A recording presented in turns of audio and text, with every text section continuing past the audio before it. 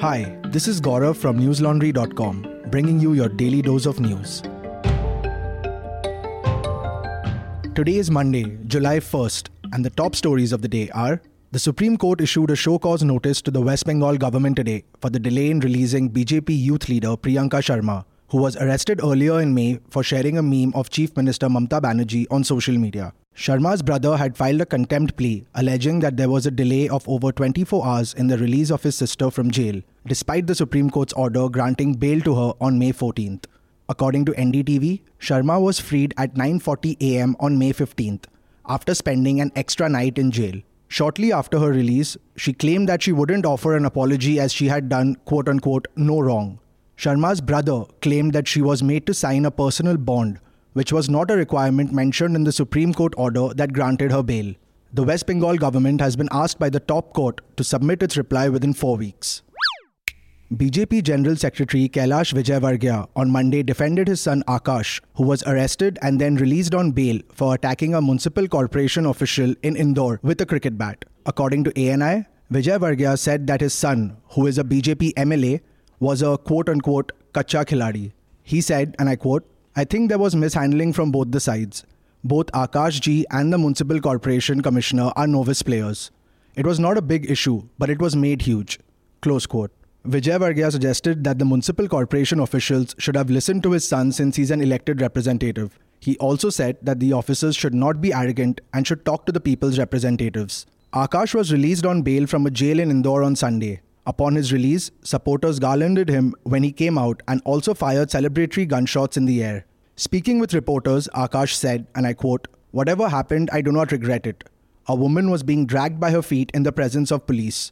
A poor family's house was going to be demolished with machines. I did what I thought was right at the time." Close quote. The centre has planned to establish a cow circuit to encourage cow tourism in the country, the Times of India reported on Monday. The Rashtriya Kamdhenu Ayog has decided that the tourist route will pass through places in the country that breed indigenous cows. As of now, the board has identified the states of Haryana, Uttar Pradesh, Rajasthan, Maharashtra, Karnataka, Kerala and Goa for the cow circuit. Rashtriya Kamdhenu Ayog chairperson Vallabh Kathiria told the Times of India, and I quote, "We have so far focused on religious, recreational and adventurous tourism. But if we can link our cow tourism with tourism hotspots, we will be able to promote our indigenous breeds like Gir from Gujarat, Gangatri from UP or Ongole from Andhra Pradesh." Close quote. He also said that products made from cow ghee, cow urine and cow dung will be sold at tourist places, thus promoting tourism. The Rashtriya Kamdhenu Ayog was established by an order of the central government in February. At the same time, the centre had said in a press release that the setting up of the Ayog would lead to conservation, protection and development of cattle population in the country, including the development and conservation of indigenous breeds. Heavy overnight rains in Mumbai disrupted traffic on Monday morning on all major roads, including the Western Express Highway, and also delayed, cancelled, as well as rescheduled trains, thus prompting authorities to divert vehicles in several areas. 2 days of downpour helped the city surpass its average rainfall for the month of June. Between 8:30 am on Friday and 8:30 am on Sunday, Mumbai recorded 327.5 millimeters of rain, compared to 182 millimeters received during the first 27 days of June. According to NDTV, at least 100 millimeters of rainfall was recorded between 4 am and 5 am on Monday. The Weather Bureau issued a fresh forecast on Sunday that said the city and its suburbs were likely to witness intermittent rain with heavy showers at a few spots on Monday. However, the intensity of rain is likely to increase from July 2nd till July 6th, with chances of heavy to very heavy rain over North Konkan, including Mumbai. The traffic control room reported that by 9 am, the vehicular traffic was extremely slow on most of the roads in the city. According to Hindustan Times, traffic came to a standstill on the Western Express Highway from Goregaon to Andheri and on all arterial roads connecting to the expressway. Police asked motorists to avoid travelling to the central part of Mumbai from Sion to Lower Parel. More than 2,000 traffic police personnel have been deployed to manage the traffic. The Western Railway said that trains were running on the fast track but were yet to begin on the slow track. It also pointed out that restoration work is being carried out at Marine Line Station after bamboo sticks from construction works collapsed due to the wind.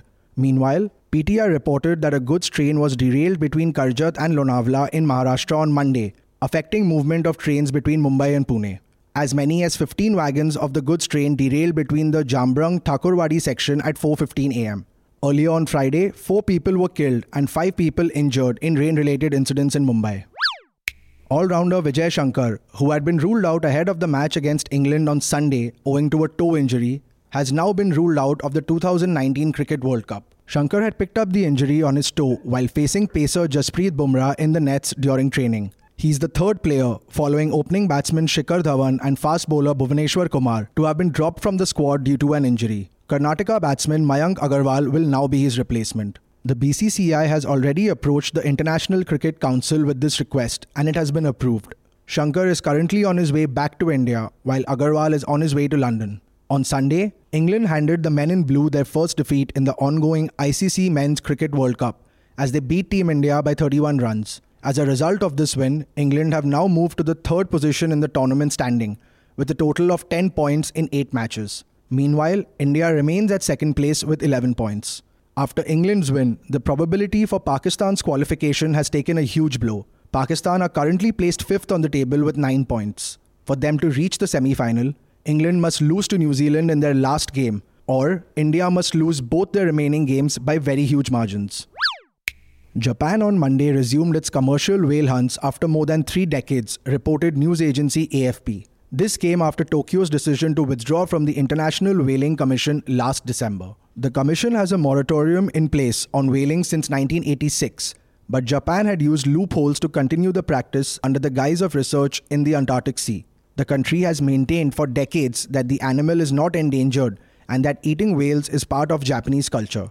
5 vessels from different whaling communities left the port in northern Japan's Kushiro on Monday morning and caught their first whale by this afternoon. These vessels will be joined by more from the southern port of Shimonoseki. According to the country's fisheries agency, they are allowed to catch 227 whales until late December.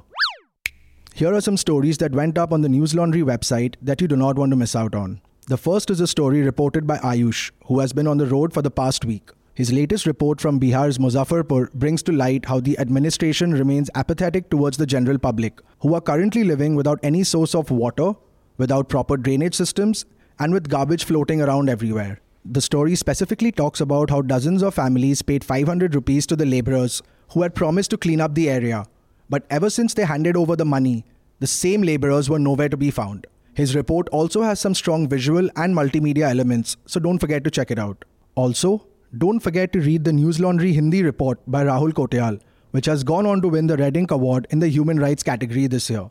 Rahul's ground report on fake encounters by security forces in Chhattisgarh's Sukma district brings to light how not just Naxalites, but also innocent Adivasis were killed by police in the August 6th encounter that took place. It takes a substantial amount of resources, such as money, manpower, and time, to encourage reporters like Rahul and Ayush to file stories from ground zero. Sometimes, stories branch out and become larger than what we first thought of it as in the newsroom, which means further resources have to be allocated to execute it. This is where you come in, dear readers. So please, don't forget to subscribe to newslaundry.com and pay to keep news free. That's all the news we have for you today, folks. Have a good night or a great day, depending on where you're listening to us from. See you tomorrow. All the News Laundry podcasts are available on Stitcher, iTunes, and any other podcast platform. Please subscribe to News Laundry. Help us keep news independent. To catch all our podcasts on news, pop culture, current affairs, and sport, visit newslaundry.com. Follow us on Facebook, Twitter, and Instagram, and subscribe to our YouTube channel.